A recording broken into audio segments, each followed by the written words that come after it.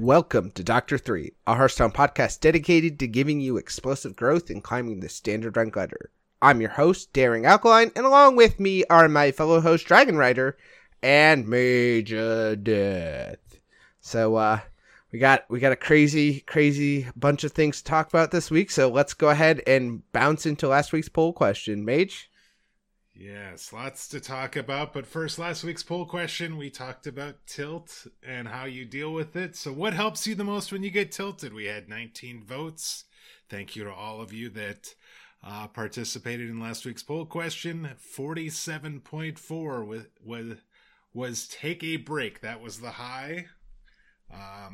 36.8% said they go to a different game or play a different game mode.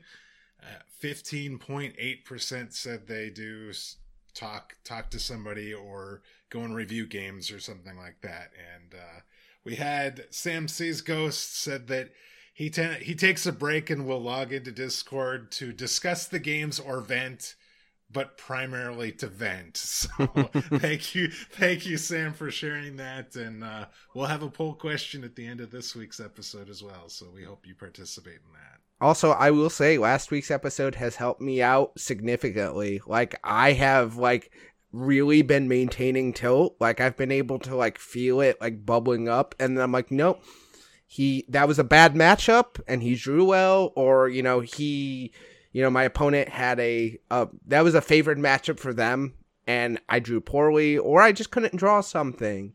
It's like that happens. It's a card game. So, I feel like I made a lot of progress this past week, ever since our discussion. So, I feel like it really helped me out, at least. So, I think that's a great thing to come from it. So, yeah, no real imposter syndrome feelings in the last week or so, which is nice, though.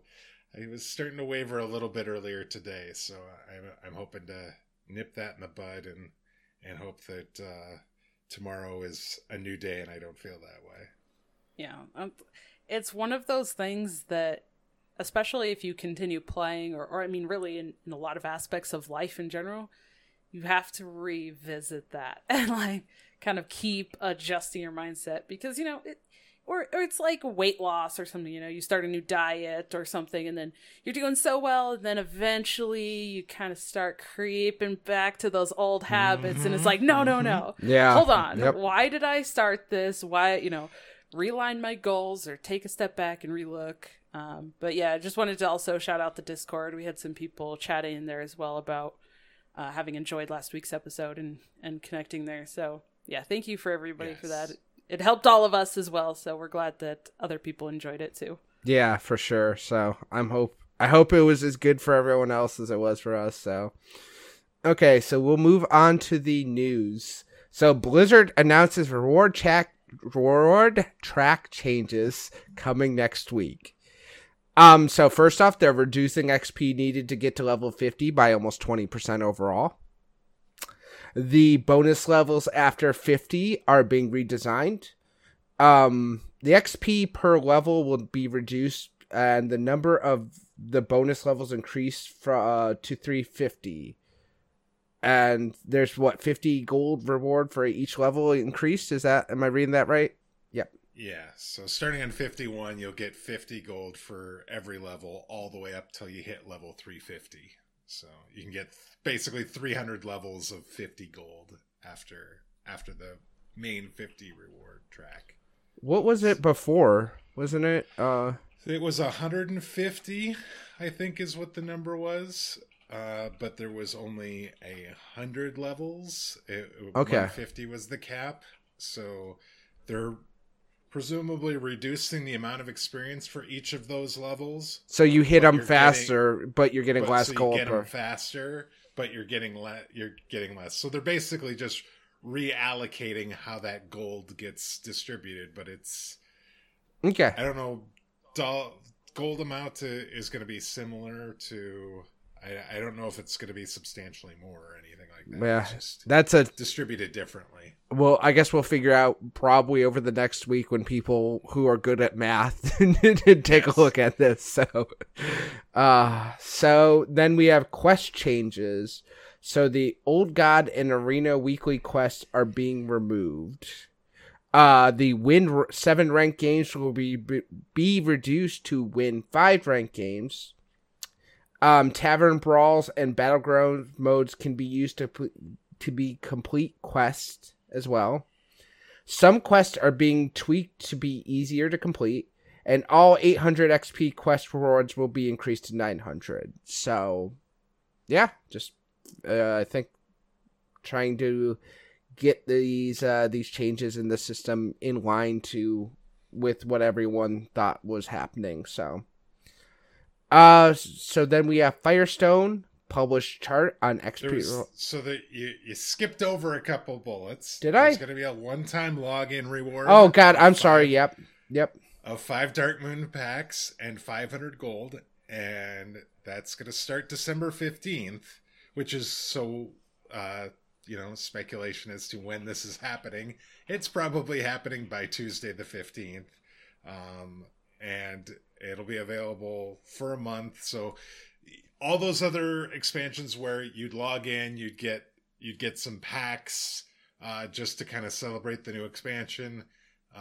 They baked those into the rewards track before, but it kind of was at the expense of gold or other things that you could earn on the rewards track. So now they're removing those back out, and you get them as just a login bonus again, which is, I think, the way it should have been, to be perfectly honest with you.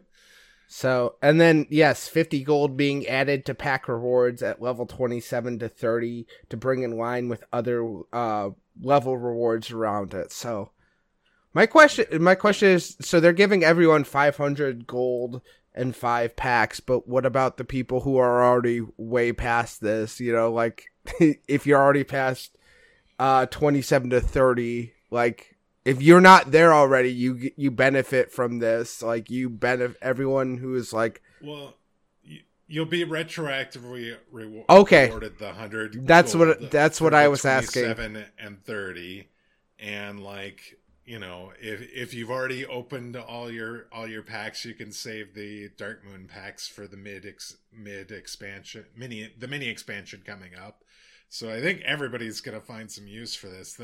The hope is that this is going to continue, that they're going to keep doing this then, like they have been doing with the next expansions. They saw how this worked like this, and that, you know, they should completely separate kind of the login hype of the new expansion from the rewards track, which is kind of the way the players earn rewards for playing. And I'm hoping those are going to stay separate again, like they were. Yeah. They actually said too it's going to be the same thing with like events, because they were going to do, you know, like holiday events or whatever kind of thing they do.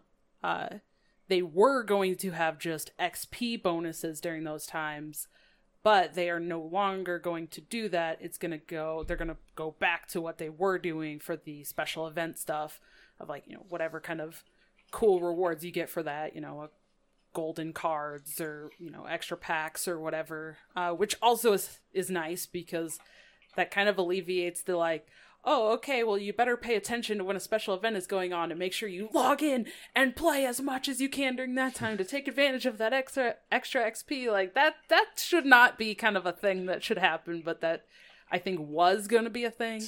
And I like that they're going to make sure that those stay separate so that there's not, like, unintended consequences there too. While I don't disagree that they shouldn't be, like, you shouldn't have to feel pressured to go log in on certain days and play as much as you can because there's an XP bonus, I also don't think it's necessarily terrible if they do that. I mean, like, have that XP bonus available, so if you did want to take advantage of it, you could. And so, like, yes, I'm happy that they're reducing the XP for some of these levels up to 50, so that the bonus XP from these events isn't somehow calculated into how much they expected us to earn. But it should be a bonus. It should be like, okay, so I'm going to play around Christmas time, which is when Winter Veil usually happens. And so, like, if I happen to be playing when that's going on, I think they could still award that. And so it's like, it's literally them like with the first update where it's like, well, there were packs on this reward track. We're going to take those out. We'll give you gold instead. And it's like, well, but this is your system. You could keep the packs in there. You could just add the gold in there if you wanted to. It's like, oh, it's like, I don't want to call them stingy, but at the same time, hard not to think, hey, you could continue to do this.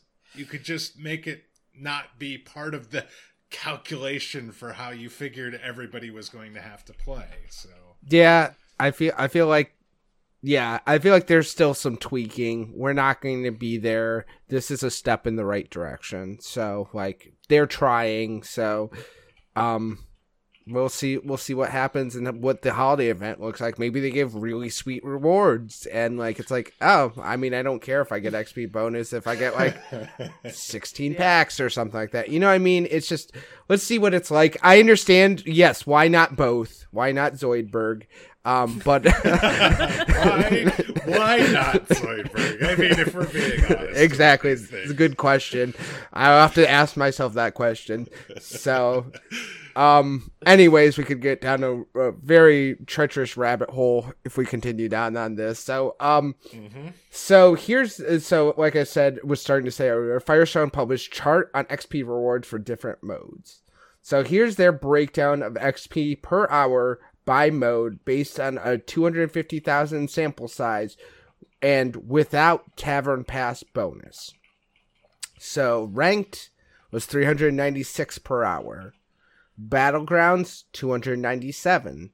Casual 295. Tavern Brawl 295. Arena 286. Duels 285. And practice includes games versus AI or single player content is 114. So, and then, add 10, 15, 20% to that if you have the Tavern Pass and where you are. Yeah. And we do know it does seem like there is a bonus winning versus losing. This is supposed to be, outcome agnostic. And this is, again, remember, this number is based on time in a match. So from the time the player character screens come up till the victory or defeat screen comes up, that time. So it's not an actual hour of gameplay. It's an hour of actual in-match gameplay as opposed to just an hour in the client. So we've been looking for this. We've been asking for this. We had only gotten, I think, ranked play and Battlegrounds, I think, were the two that they did tell us about. But now we do know that you can earn XP in these other modes, and they're all pretty similar. Ranked is clearly above everybody else. Most everything else is at about that 300 level. But it's nice to see that you do get some XP earned by playing single player content or going up against the AI. Yeah, for sure.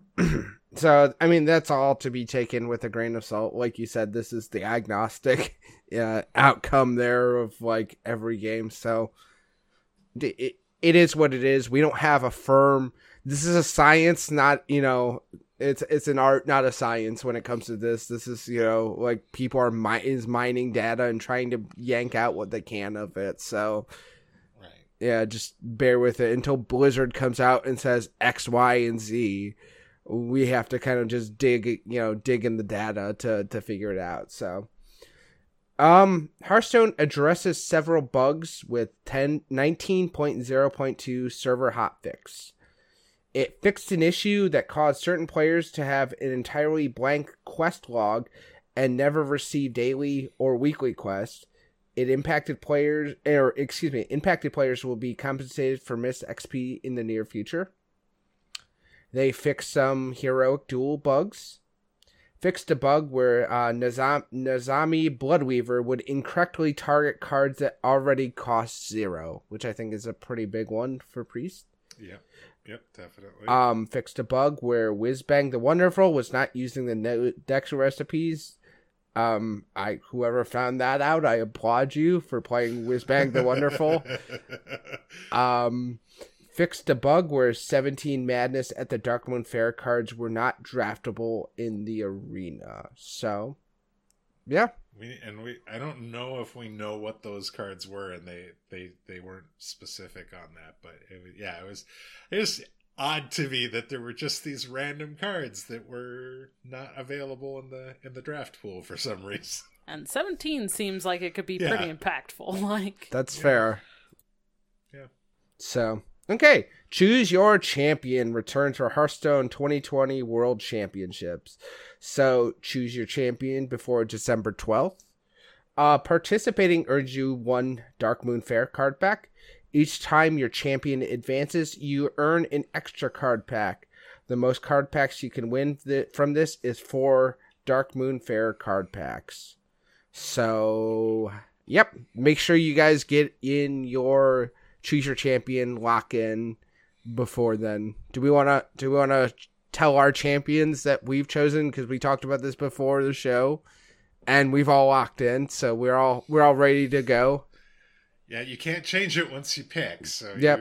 you literally are locked in, and not that I would want to change, but yeah, I went with Bloody Face, of course, our U.S. representative, so I bet she will do quite well considering went to the finals last year. Yeah. I as well voted for Luna, so I think I was already voting for her. I voted like days and days ago, but can't argue with the results over the last several years there. So this is the time, and I'm all in. Let's go. There you go. I broke ranks and I went with Yarla. I love the European region. I do want to see Bloody Face Luna win. I would love to see her do very, very well. And if Yarla got knocked out in round 1, I would be perfectly happy with that. But in all honesty, I think Yarla's positioned to do very, very well, especially the current meta. So like, he's just made outstanding reads in the last season, and he's always been a super solid player. So, yeah, I don't think there's really like any bad picks. Like yes. You could make an argument for all of them. I mean, obviously they've all qualified for Worlds. Like they have put in the time and results to get there, but yeah, it's going to be really interesting to watch. For sure. The only players that I don't really know anything about are the Chinese player, because we don't get any of their stuff. You can go ahead and do a little bit of research on your own, but like we don't get grandmasters for China, so we don't get that kind of exposure to the Chinese scene, except for at Masters Tour events. So, well, to your point, I was watching Jambray play last week, and he was definitely touting Yarla as the player I think that he was going to be going with, because he's like, that guy, every time I face him on ladder, it's just, oh. He was saying it with kind of a smile on his face, but at the same time, it's like, yep, I know those sorts of feelings. So I'm just going to go over just real quick. Europe being the strongest of the 4 Hearthstone regions.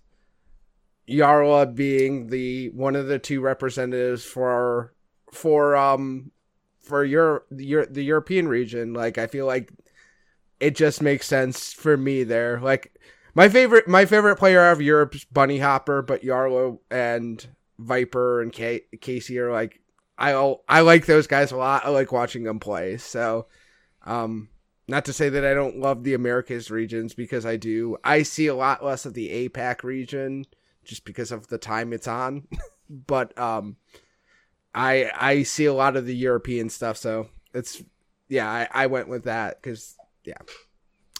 All right, and then Hearthstone Esports is giving away Dark Moon Fair bundles and $10 Battle.net gift cards. Follow, retweet, and comment on their Twitter post to enter, and only available for U.S. residents. So I think that just has something to do with the gift cards. So, yeah. Yeah. I don't know what the technicalities are, so, you know. All right, so main topic. We're going to go out on a limb and just speculate. We're going to Monday morning quarterback from the couch side, the back seat, the driver's side, or the passenger side, and we're going to spec on potential nerfs coming to the meta because we feel historically it's about time.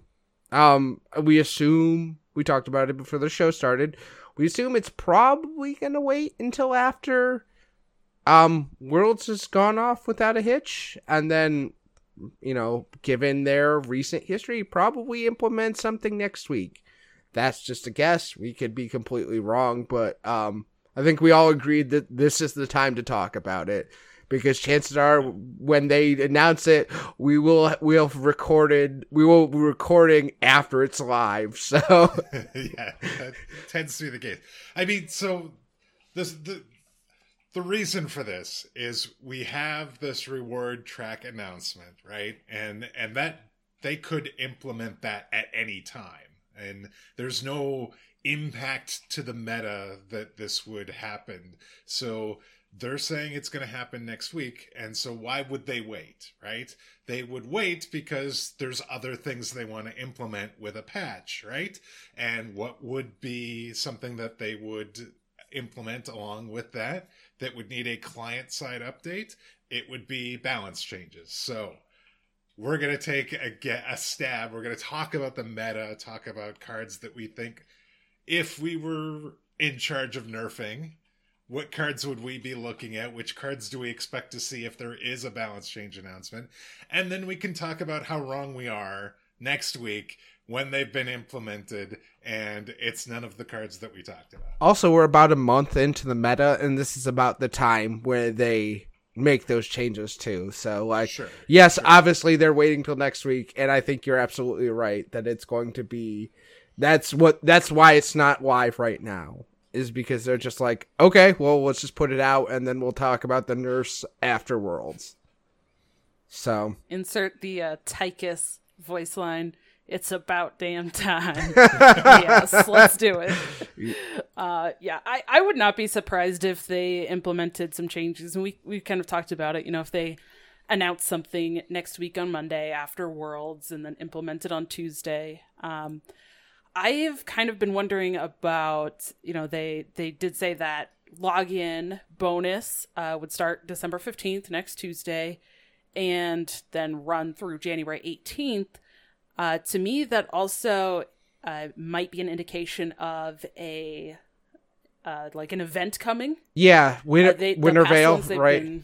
They've been doing them about a month, 3 or 4 weeks, but the last several they've been doing, 4 weeks, and like every week there's a different thing you get for whatever, and different January 18th would also line up about 2 months in, which would be about the time of that mini expansion as well. So yeah, and it would be a great like lead up, kind of get people excited and do the event like Winter Veil, and then kind of lead into that mini expansion. So it makes a lot of sense to do that, and yeah, why not put in some balance changes in there at the same time? Like, get it all out of the way at the same time. Let's do it. Rip that bandage off.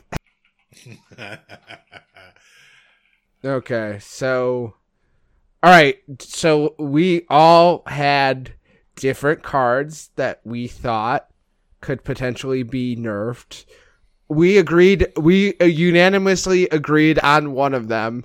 We're going to take a quick pause while you guys scream at your whatever listening device you're listening on, so you can get it out, because we're all going to say the same thing.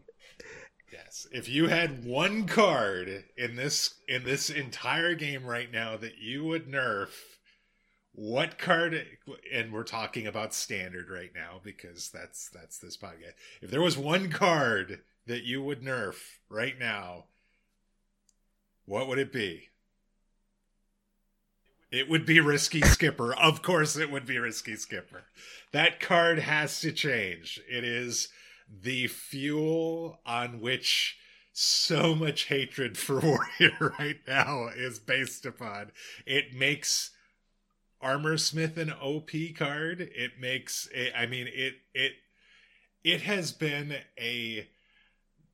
it's a difficult card to play around. It is so easy now to get because of the Ankar, to get in their hand. They always seem to have it. And it is the 3 health, the fact that it costs 1 mana, the fact that it pairs well with a lot of the things that Warrior wants to do. It's there is a threshold where a card is powerful, and then that threshold gets it into overpowered, and that's when it needs to get nerfed. This card, I feel like, has been in that overpowered area pretty much since it got released. It has been that powerful. It is single, it helped in Rage Warrior, it helped Bomb Warrior. It is in every Warrior deck. I mean, like, obviously Big Warrior, it's not in there, but I mean any warrior that actually is playing anything, any early minions, this card is in there, and it affects, it can single-handedly ruin aggressive matchups, and it's a really good control tool as well, and it just, Well, what am I missing on this card? Why should it be nerfed? Why do you guys think this should be nerfed? Is there something I'm missing here? I don't mind it being a check for aggressive decks, just because that's something Warrior does need, and they're willing to provide. It's the fact that you can combo it with Armorsmith and then Bloodsworn Mercenary and gain like 20 armor in a turn pretty easily, and put yourself out of harm's way later in the game. There's just a lot of things that just all add up, and Risky Skipper does a little bit too much. It's a little too durable. It's a 1/3, which is, we all know, is a great, like, it's probably the stat line you want if you have a 1-drop that you're going to play. Like, 1/3 is obviously a very ideal stat line. So it costs 1 mana. It's an easy thing to throw in. So, like, you can start a lot of things off. It enables Battle Rage, which is, the other thing. Like, it allows you to, like, gain, like, 15 armor and then draw 4 cards. Like, you spend all your mana doing that, but you remember, like, Soul Adventures, there's that card that gets, like, gain 6 armor and draw 3 cards. You're like, man, that's broken. It's just like, this is the same kind of thing. It does everything. It clears the board.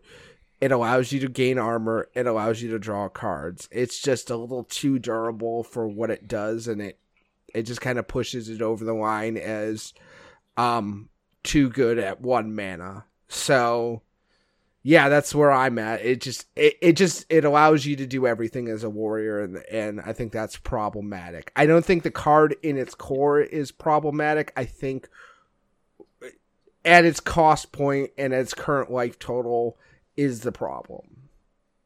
Yeah, it's too efficient for what it is, which Warrior and I know I'm not alone on this one, but Demon Hunter, they kind of both feel like they have that problem right now, is they are doing too much too efficiently. And I think that's why those need to be changed. Because, you take a look at some other classes. I mean, even stuff in Warrior, right? Like Brawl for 5 mana might clear the board, but it might leave your opponent with something. But on turn 5, that is all you do. You just clear some minions if you play that. Whereas Skipper, you can do too many things with it for that 1 mana. And I feel like that's kind of the underlying problem with actually a lot of what we're going to talk about. A lot of the cards that we have written down right now, I think kind of go along with that same line of thought. Yeah, I definitely agree. It does what Warrior wants to do, but yeah, we've got Whirlwind, we've got Blade Storm, we've got other ways that you could do AoE, and that it just the fact that it's on a body as well, and we're going to talk about a couple other cards that are AoEs on a body. AoEs on a body tend to be really powerful cards, and the lower the cost on those, the more powerful they are, because the more impact they can provide in a game. And as you pointed out, I didn't even mention the fact that it enables Battle Rage, which is a really good draw engine that Warrior has access to. Like Armor Smith is a card that's been around for a long time. I think it's a classic card, and it just doesn't. It hasn't seen play or much play until it had this card that was so good at doing these things. And so it's really easy to include something like Battle Rage in there when you don't have to figure out stuff some more AoEs and some different things along with some minions into the deck as well. And the same with Armor Smith. Armor Smith was okay, but it wasn't like a really, really good card until Risky Skipper came along. So yeah, I agree. So how would you see it nerfed? Because I have a different idea than what you would. So I mean, the typical things with a 1-mana card is the health gets reduced or the mana cost goes up. And I don't necessarily want to see the card like completely unplayable, and I think the mana cost addition, doubling its mana cost to 2, would make the card pretty much unplayable. So I would reduce its health to 2, and so you could get that extra AoE proc that you get off of the Risky Skipper. Just feels like, I think it would be impactful if it would be impactful, but it wouldn't be as impactful as it is now.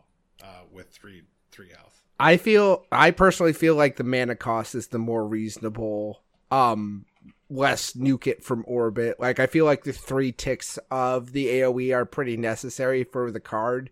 So, like, I feel like even with, it slows everything down by a turn, which is generally the way they've wanted to go with some of this stuff, is that they'll say things just happen too quickly, and like, that would allow you to do something like Risky Skipper, Armor Smith on turn 5 or on turn 6, or Risky Skipper, Armor Smith, Bloodsworn Mercenaries turn 7 as opposed to turn 6. So it slows those big armor gain and big draw turns down by a turn. And it's still able to, if you need it to do something in the early game, it can still do that. So I think it should move to 2. It's just speculation on my part. So, Dragon Rider, where do you fall? This is a half joke, but what if they just remove the pirate tag? And then you can't get it off Ankar and you have to draw it. It's a little bit less consistent that you get it, but I don't think that they would do that at all. But that, I mean, I feel like that might help at least with the consistency of it all, just because there's so many ways to like draw through the deck. Mm-hmm.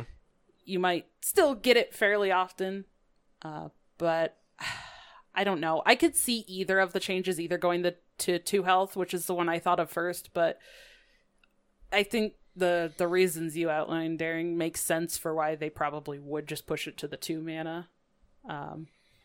Could be interesting. Also, I don't know if that would... I don't know. If they just remove the pirate tag, though, you also can't find it off of Sky Raider either. Yeah. Some interesting thoughts. Yeah, there's a lot of things you can find off Sky Raider, and yeah, every time you find a Risky Skipper, that's just ridiculous, so... It's like, oh, thank God I've gotten through both of them. Here comes the third. Oh, it's like when they play it so like laissez-faire, when they're like, oh yeah, sure, I'm just going to throw down a Risky Skipper, and they've already played the Sky Raider, you're like, you son of a... You did it. You did it, yep, you did. The thing I will say about it being keeping it at 1 mana is, there was concerns about potentially, that is one of the ways that it helps keep or helps to stay in games against against aggressive decks. So having it still at 1 mana but 1 less AoE, it could still provide that role to some extent. And still be able to do that. It would require aggro decks to then kind of, right now you can't play.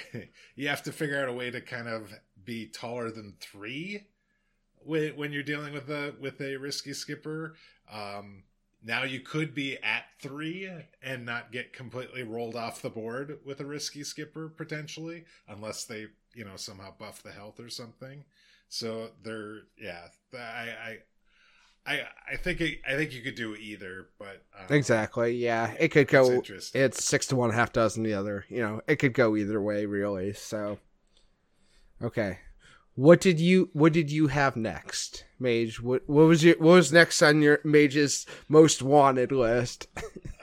I mean, I think this is like a lot of people's most wanted list. Dragon Rider has said that Demon Hunter is overpowered and must be dealt with accordingly.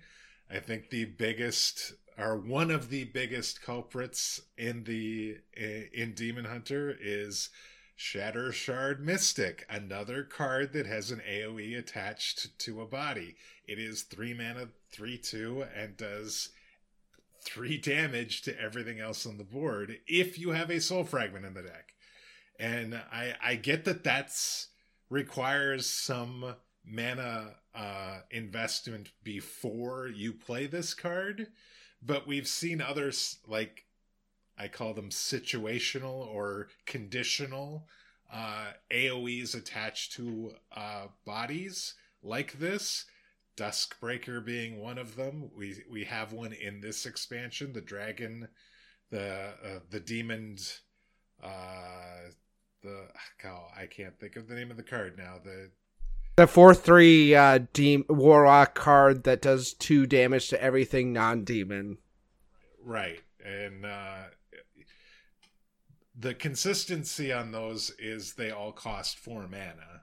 Fire breather. Fire breather. There you go.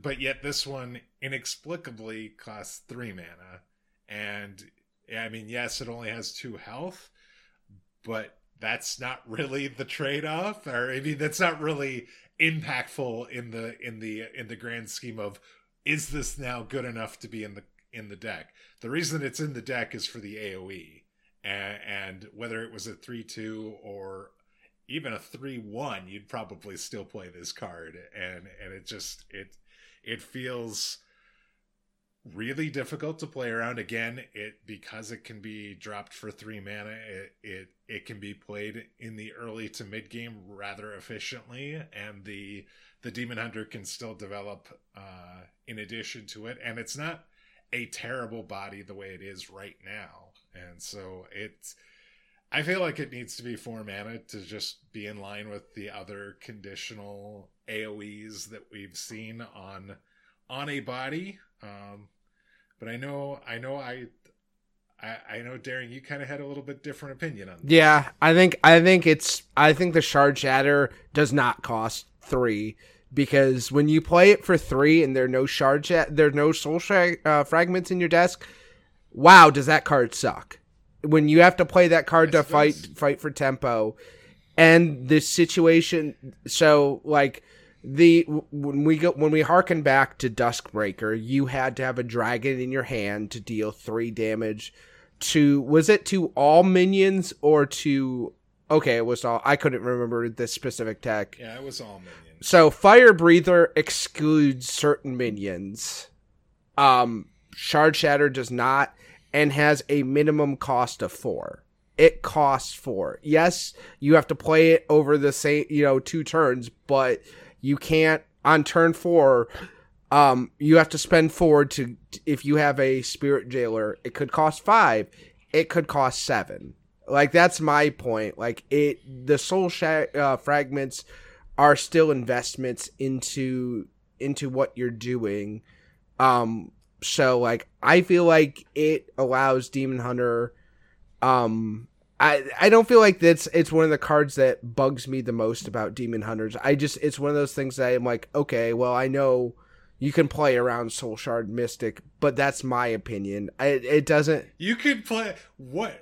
Obviously, you're playing different decks than I am. I have been obviously playing more mid-range to tempo decks, and Soul Shattered Mystic is a really difficult card to play around, despite the fact that we have something called a Ringling Horror in this set, which can buff minions.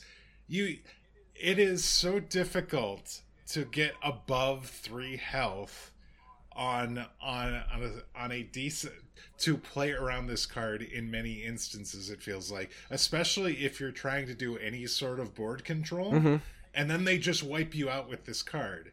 And like, yes, a 3/2 for 3 is terrible without that battle cry, but you're already trying to do the soul fragment thing anyway, and so it to me is like, it's incidental, that other cost, and shouldn't factor in the kind of cost or price that you have to pay for this particular card. It is a payoff card for having soul fragments in your deck. And it should be punishing if you don't have soul fragments in the deck. The other card, the Fire Breather, has an extra attack, has extra health, and you get you get a lesser AoE as a result of it, and like, so I think the direct comp to me is the Duskbreaker, and that you were just running dragons, and I just want to run dragons. That is an incidental thing I have to take into account when I'm playing this card, and so I don't see it as being any different. Let's put it this way. I got my teeth kicked in playing Soul Fragment Demon Hunter several times today by aggressive Demon Hunter, because they can hit a curve early on and they can still push right on through it. And if you don't have the cards to hit it on time, it doesn't feel good. So like there's redundancy in there, and so I mean, yes, you do have to actually have the Mystic. You have to actually have soul fragments in your deck. It's not like the Wonder Drug. It allows that deck to hang in the early game, and it still has bad matchups. Like the Soul Fragment Demon Hunter still has bad matchups, but if you take away Soul Shard Mystic at 3, you kind of make that deck really not only lose to like mid-rangey Paladin, but it loses to, you know, any aggressive deck under the sun because it can't hang. Right. Well, I mean, you don't want to play early minions against Demon Hunter right now if you're playing against the Soul Fragment Demon Hunter, because, you know, like, if you hit the 1-drop, the 2-drop, and the 3-drop, and they're going into their turn 3, you could pretty much, if they've played any soul fragment cards to begin with, you know your hand, your board is gone at that point, pretty much. So it's Dragon Rider. Where are you at on this? Yeah. Okay. So there's a couple things in there. I think aggro in general is a problem right now, and that's also why Daring is making these arguments for like Soul Demon Hunter needs this AoE. Just because aggro is like so brutal right now. Also, you know, it's aggro Demon Hunter, and we all know how I feel about Demon Hunter, so that's part of it too. You know, I initially was kind of on the train of liking moving Shard Shatter Mystic to 4, but the more I think about it, I think there's a couple other changes. I'm going to suggest a couple of things that I've thought about here. One is maybe you just make it a 2/2 and keep it at the 3, because then it doesn't have as much attack. If you're still getting the board clear, if something's left on the board, it still might trade in, but it doesn't feel like you're, oh, okay, wonderful, they, you know, now have this strong thing on the board. Or I think one other problem is there are 2 cards that are already cheaper than that generate soul fragments. I don't really even mind the Jailer, But one card that I do kind of have a problem with, especially if you're looking at aggro decks, is Soul Shear. And I think if they were to make a change to Soul Shear, either make that 2 damage, or if they put that up to 3, then I don't think they need to change Shard Shatter. I think, like, especially if they move it to 3. If they make Soul Shear 3, then it's on the same level as the Mystic, and there's a little bit less consistency of them making sure that they get a Soul Fragment in the deck before turn 3 and just clearing a board on 3. So you kind of have to play a game of, okay, do I play this Soul Shear and then I'm delaying my Mystic a turn? You know, how is that impacting? And I think that might help a little bit, because when you have things that are now at the same mana cost that compete for that slot, I mean, historically it has changed how things play out. So I think that could make an impact. I think if Soul Share goes to 3, I might be a little more okay with the Shard Shatter, but I'm okay with putting it at like a 2/2 as well. My only argument against Soul Shear is that doesn't affect just Demon Hunter. That's the thing too. That's like the thing you have to keep in mind. That affects Warlock, because it is a dual class card. I'm still fine with. Okay, I mean, I'm 2 mana for 3 damage and the soul. I'm not arguing against you. I am just simply making an observation that is a dual class card. I don't have a dog in this fight. I don't really care. I'm simply making an observation that affects Warlock too. So that is fair. I'm gonna be fair. I'm gonna be totally honest with you. I didn't even realize that was a Warlock card too. That's how much I've seen it in that deck. Yeah. Well, yeah. Oh have you not played against Ticketus Warlock? Because that's running it. Yeah. Yes, I have. But you know, when I think about Soul Shear, I think about it in Demon Hunter. That's fair. Yes, a lot more than I think about it in Warlock. But yes, you're right. Okay, so those are the two you feel really strong about, and then looking at our clock, we're about 45 minutes in, so we can't do any super duper long going into them. So which ones do you feel like? Well, just you guys go through and give us your strongly ones, and then maybe we can touch on the other ones we maybe look at. Sounds good. So Dragon Rider, where are you at? What has to change if you had the controls? What would you be doing? Well, definitely the Skipper that we talked about, and then kind of like I just brought up, I think either the Mystic or Soul Shear. I don't know. Definitely something else in Demon Hunter. I think I really don't like Blade Dance. I think Blade Dance should only be like weapon attack, but it's hard to say because Demon Hunter is just so based on the hero power, so I don't really know how to change that unless they just increase the mana. But also, I don't know. I kind of feel like they should change Cage Match Custodian. That is the Shaman 2 mana 2/2 elemental that has a battle cry, draw a weapon. I think it either needs to go to 3 mana or maybe even just make it like a 2/1. I think it's too strong, and it's not even just for Evolve Shaman right now. I think it's going to cause problems over the next 2 years with any weapon that they want to make, really. So I think there's a lot of design stuff right there that drawing a specific thing, I mean, we talked about it during our review, drawing a specific thing, that tutor effect is really powerful, and then having a nice stat line body on it, on top of it, that's also early game. It's a little too much.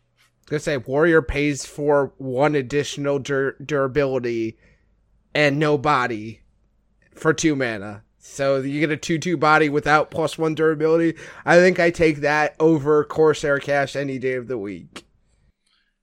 You definitely would. I feel like, though, that, I mean, you're paying a penalty for playing Cage Match Custodian and getting that draw. I think universally, before Wandmaker, we would have said you don't want to play a 2/2 on 2.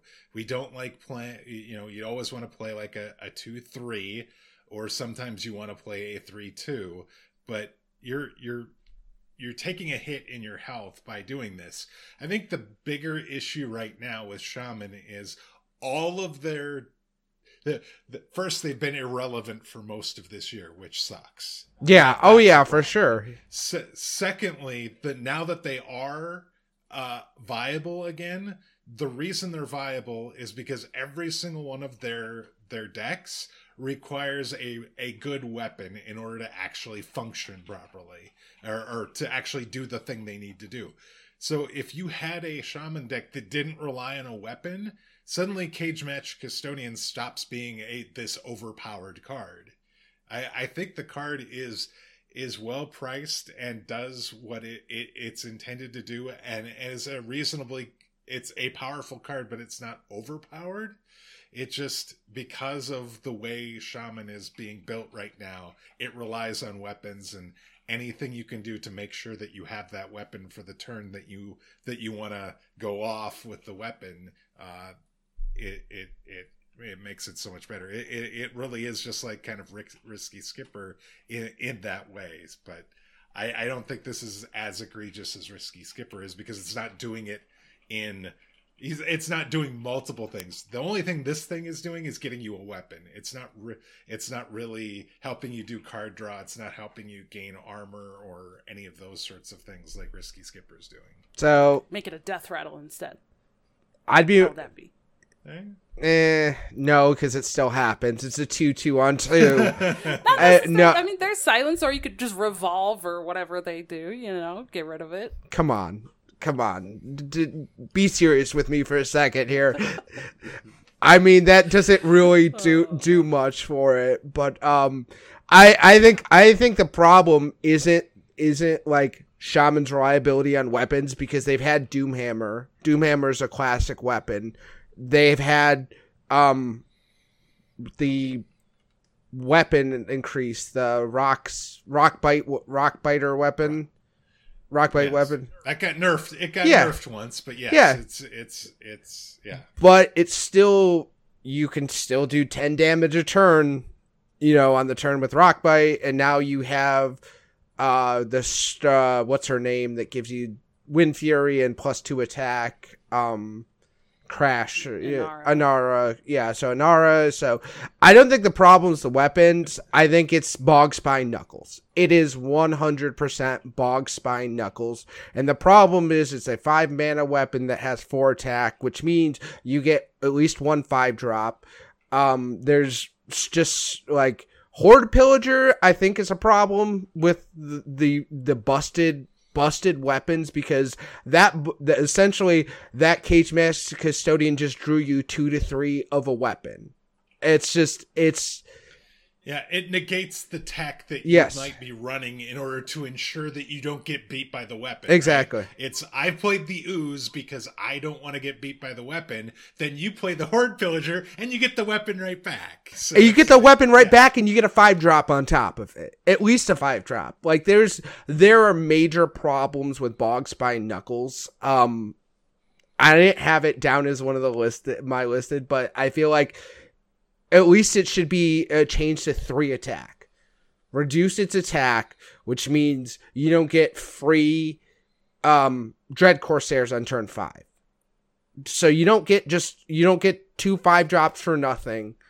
Like, Dread Corsairs is an issue. Either you increase Dread Corsairs cost to 5, which I don't think is justified, or you drop Bog Spine Knuckles, or you increase its mana to 6 or 7. I think Bog Spine Knuckles is a major problem, and it's just Clown Fiesta stuff. It's just like, I don't like the Evolved Shaman mechanic. Like, it's just way too like, here I just drop stuff on the board, and then it just gets bigger and bigger and bigger, and if you can't do anything, like, it just makes the problem with Evolved Shaman before was it was hard to stay on the board.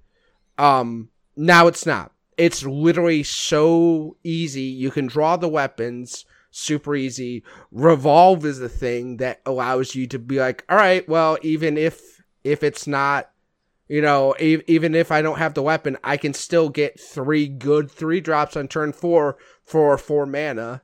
This is like Doom in the Tomb stuff. Like, this goes back to Doom in the Tomb. And, like, the evolve mechanic is a problem. It just is. And the fact that you are giving Shaman so many tokens and the Mogu Flesh Shaper's a card, there's just a lot of problems there. There's just like, this is just swing, turn, high roll. Swing, turn, high roll. It's just, I know that's how they build their deck, but like, it's just frustrating to lose against because it seems like when you can tutor that weapon, and that's where it all starts, is being able to reliably pull in that weapon. All of a sudden, it doesn't really matter what happens because it's going to keep coming back because you have 2 Horde Pillagers, you have 2 Cage Master Custodians. It just compounds and compounds and compounds. So, yes, I don't like Evolve Shaman much, so... Well, speaking of swing turns, though, there are a couple cards that you mentioned that I feel fit that category. Go on.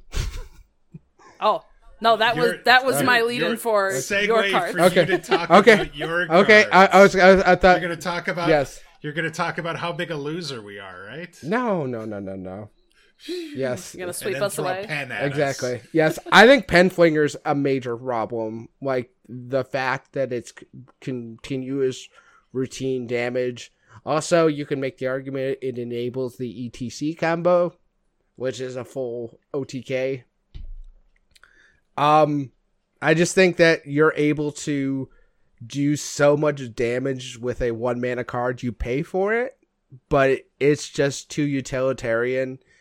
And like, I don't know, the card seems ridiculous for what it does, and I'm surprised it hasn't been hit yet, because with the way that Paladin can abuse that card, it's just nutty to me. It's like, literally, I could spend, if I have like a bunch of 0 cost spells in my hand, which you can do with Paladin, all of a sudden you can do 10 damage by just going like, boom, boom, play a spell, boom, boom, play a spell, boom, boom, play a spell. And it's just like, how is this? And those spells come back to your hand. All of a sudden, it's like, this isn't even like, the amount of damage you can do with Penflingers and Paladin is just ridiculous. I think it's a big problem with things. Well, it's seeing play in Warrior. It saw a lot of play in Demon Hunter there for a little while as well. And so there were, people are running it in Priest as well.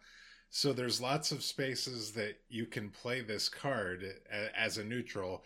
And we have a 1 mana 1/1 that deals 1 damage. It's called Elven Archer. It's terrible. Nobody runs that card. Yet, for the exact same mana cost, you get a Spell Burst version that brings it back to your hand so you can keep playing it over and over again. And the fact that there's 1 mana spells right now are really ubiquitous in the game because of Cobalt Spellkin, because of Wand Maker and things like that. And you're generating those cards. Those cards aren't in your deck necessarily. And then you've got the free cards like you're talking about with the Librams that can be reduced. Or, I don't know if you would ever run this in Druid or something, but you've got free spells in Druid that you could potentially abuse Penflinger as well. And so you've got like this kind of just this perfect storm of a way that this card can get abused. And it seems crazy to me that right now it's, that they printed the card and it's being abused the way the way it was expected or intended or what. But do you have any input on that, Dragon Rider? How do you feel about Penflinger? Yeah, I'm already over it. I definitely underestimated it when that set came out, but I'm like, all right, this needs to go away. And I kind of mentioned it with one of the cards earlier too, but do they now have to spend the next 2 years of card sets like thinking about Penflinger? Like that does not seem good for the game. No. If they have to think, oh, can we make these spells because of Penflinger? How is this going to be used now? Like, that does not seem like a good idea. So, I say nip it in the butt early, fix it now. Yeah, make it cost 2. Make it cost 2. Because, like, the second it costs 2, that's a nuke from orbit, but you can only do one thing to it, is nuke it from orbit. That's just it. It just has to die. there's no middle ground on Penflinger. Just make it cost 2. It's done. It needs to be put in the ground. Okay. What's the other one? The broom. The broom needs to. It allows too many things to happen. 1 mana, give your minions rush. Excuse me? Like, how is, like, who thought that was a great idea? Like, it's like, oh yeah, this is kind of cool that you'd be able to do that. Except for you can abuse the shit out of that card just by, like, I'm gonna put a bunch of big stuff on the board, and then all of a sudden, 1 mana, it gets to rush and then clear your board this turn. Or, portals with druids. Like, there's just about 1,000 different ways of just like, oh, here's bar off. Broom, your board's clear. Like, 4 mana, clear your board. 100%.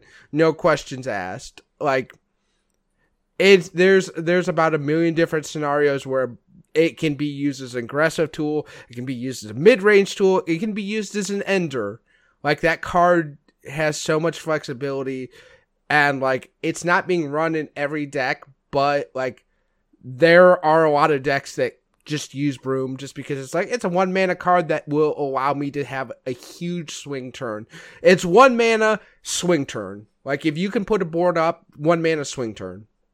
Like, and that seems like very problematic to me.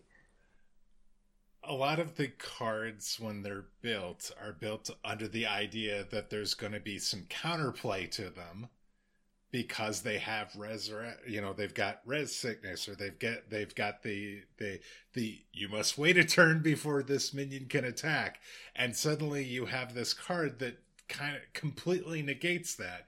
And we saw it with druids specifically, that the Twilight Runner, having that card have rush is so impactful because of how big and how quickly you can swing a game when something like that gets a chance to attack the turn that it's played. And so it is crazy to me that card was seeing play in Paladin. It's not playing Druid. It can see play. It sees play in a lot of places. It sees play in Wild as well. It just, anytime have any sort of like reasonable amount of minions in your deck, and you're trying to fight for board or want to make a big swing turn, that card can literally do that for you. Yeah. And for Paladin's case too, both of the cards you just listed can also be generated from first day of school. So there's sometimes you can just, oh, hey, I'm going to play 3 Penflingers, 3 or 4 brooms, and just, it's like, what do I do about that? Like, you just can't do anything about that. Literally had a pure Paladin get it off Penflinger off first day of school, and it's like, well, why don't you just take away all his disadvantages while you're at it? Right. Yeah, I've had that as well, and that feels really, really bad. Yeah, broom's the other thing. Make it cost 2. Can't generate it from first day of school. Yeah. And then you really have to put it in for a specific purpose. And it costs 2 mana. You can't just haphazardly be like, yeah, there's probably a chance where I'll use this. And not to mention, the broom itself has rush. It's a 1/1 ping. Let alone giving your whole board rush, it's a 1/1 ping. I do wonder if there could be a consideration for keeping it as a 1, but having just a battle cry, give another friendly minion rush. Okay. And you give one other thing plus the broom rush, and then you can't get a whole board. You're not doing the ETC combo where you're getting 6 or 7 minions attacking, or Druid, where it's like, oh, I'm going to play all these big things and then swing in. You get to pick 1. You're not paying any mana to give your entire board rush by playing the broom. You're just, because I have this card in my deck, I suddenly get to create this huge swing turn, and so it should cost something. Exactly. Yeah, I'm open to things, but I've been talking about Penflinger and broom since Skullomance came out. I was gonna say, since I've joined the show, at least, so for a while now. Exactly. So, If you've been paying attention, this should not come as a shock to you that I'm campaigning again for these cards to get nerfed. I have no idea how they've been missed up until this point, but we'll see. So, Mage, you want to run through your secondary list because I want to talk about one or really quick 2 out of the ones you have. Okay, so the other cards I think you could look at and make a case for changing. I don't like Bladestorm. I think there is some counterplay to it. It revolves around making sure your board is at different health, but there's in a lot of instances there's not really much you can do about playing around it, and your opponent can do something with it. And there's a lot of tools that Warrior has for AoE, and I think that one's a really good one that could get looked at. Stilt Stepper, we talked about aggro Demon Hunter. I think one of the problems with that deck is the amount of damage from hand that it can do. And Stilt Stepper, the fact that you can gain 4 attack this turn just by playing another minion that you draw, is really, really powerful. And you're getting a 4/1 and you're getting 4 attack just by playing another minion on top of this one. So I think there's some reason to potentially want to change either how much attack or the mana cost or something. Overgrowth, we've talked about how broken that card is. It's so powerful and helps. I think Druid should have ramp. I just think that's too good a ramp card, especially with Lightning Bloom being in play. Dragon Rider mentioned Blade Dance. It is really powerful, a really powerful tool, and it's really easy for Demon Hunter to take advantage of it. And so I think that could get looked at. And then Raise Dead, because it's a free card and you can manipulate what you get back with it, and it can be really annoying if they're able to successfully manipulate that deck. Their Raise Dead pool, so they get exactly what they want, and it's problematic now, I feel like, and it could get even worse, and it's definitely bad over in Wild, but it's of lesser concern to me now, but I think it should get looked at. So let me get this straight with Raised Dead. Warlock pays 2 mana, takes 2 damage to draw a single card, but Priest can spend 0 mana, take 3 damage, and get back 2 cards that have already died. Does that check out? Or am I missing something here? Well, Warlock gets to do it too. Yes. But yes, it's... yeah, I know Warlock gets to do. That's a dual class card. Yes. All right, don't forget. No, I know it is. It's just Warlock doesn't abuse healing quite like Priest does, so... I just have to give you a hard time for earlier. But I didn't forget that it was a dual class card. I knew that. I've seen it in Warlock. I mean, I didn't. I was still making the argument for Soulshare regardless. So really, I feel like Stilt Stepper needs to be hit with the Nerf bat from about 50,000 feet above ground. Orbit. Maybe a Nuclear Blast, because that card, yes, it's a 4 mana 4/1 that gives you 4 attack. Oh, did I mention it draws a card and requires you to play it? I know it's a 3 mana. It's a 3 mana. But yes, it costs 4 mana, or it costs a minimum of 4 mana the turn you play it if you want the attack. So it's a draw. It draws something from your deck too. It's just dumb. It's dumb. Like aerobatics, is draw 2 cards. If you play both of them, draw 2 more cards. I'm fine with that for 3 mana because that's just drawing cards out of your deck for 3 mana. That's okay, that's a fair trade. And if I have enough mana later in the game, I need something that's going to help me push over the line. So acrobatics makes sense to me. This is just do you want to do all the things you already want to do? Good job, thumbs up, let's keep doing it. Let's go harder and faster. And it's just oh my god, please stop. Please, no. And now it could be free because they're running Skull of Gul'dan in that deck. That's true. And then, just real quick, Overgrowth. How has this not been hit yet? Please, God, hit it. yeah, it's just, I don't know. Like everyone's been talking about this card since it came out, and somehow it survived nerfs because I mean I guess Druid's too slow right now, but still, it's just now that you can reduce the cost on these ramp cards. It just with like nature studies and with the with lunar eclipse, lightning bloom, and that sort yeah. of thing. Lightning bloom. It's just it feels like it's so easy for the druid to get to, you know, just ridiculously far ahead in the mana curve, and they've still got overflow in standard so they can refill their hand, and it's just like you could be dead before the game even starts practically.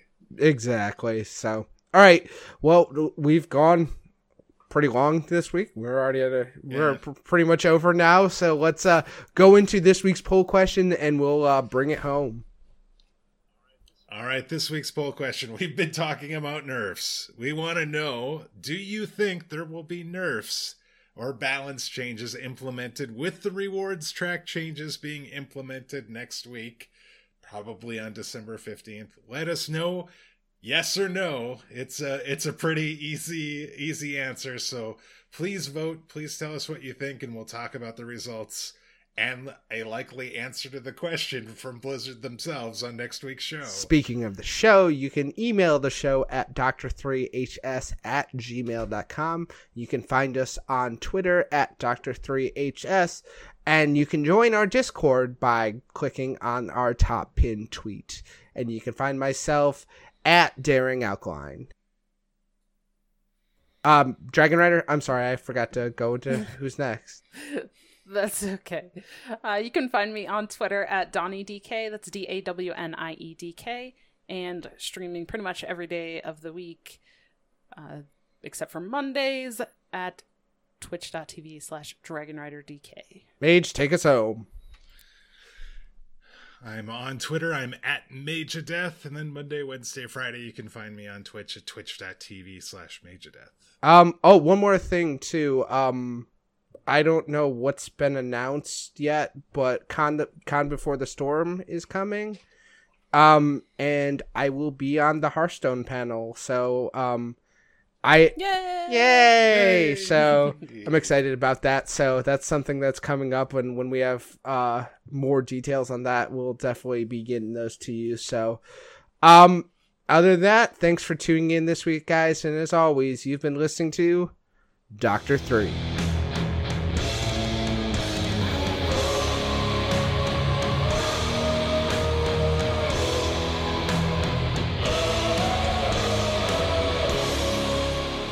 I'll show you who's in charge. Boom.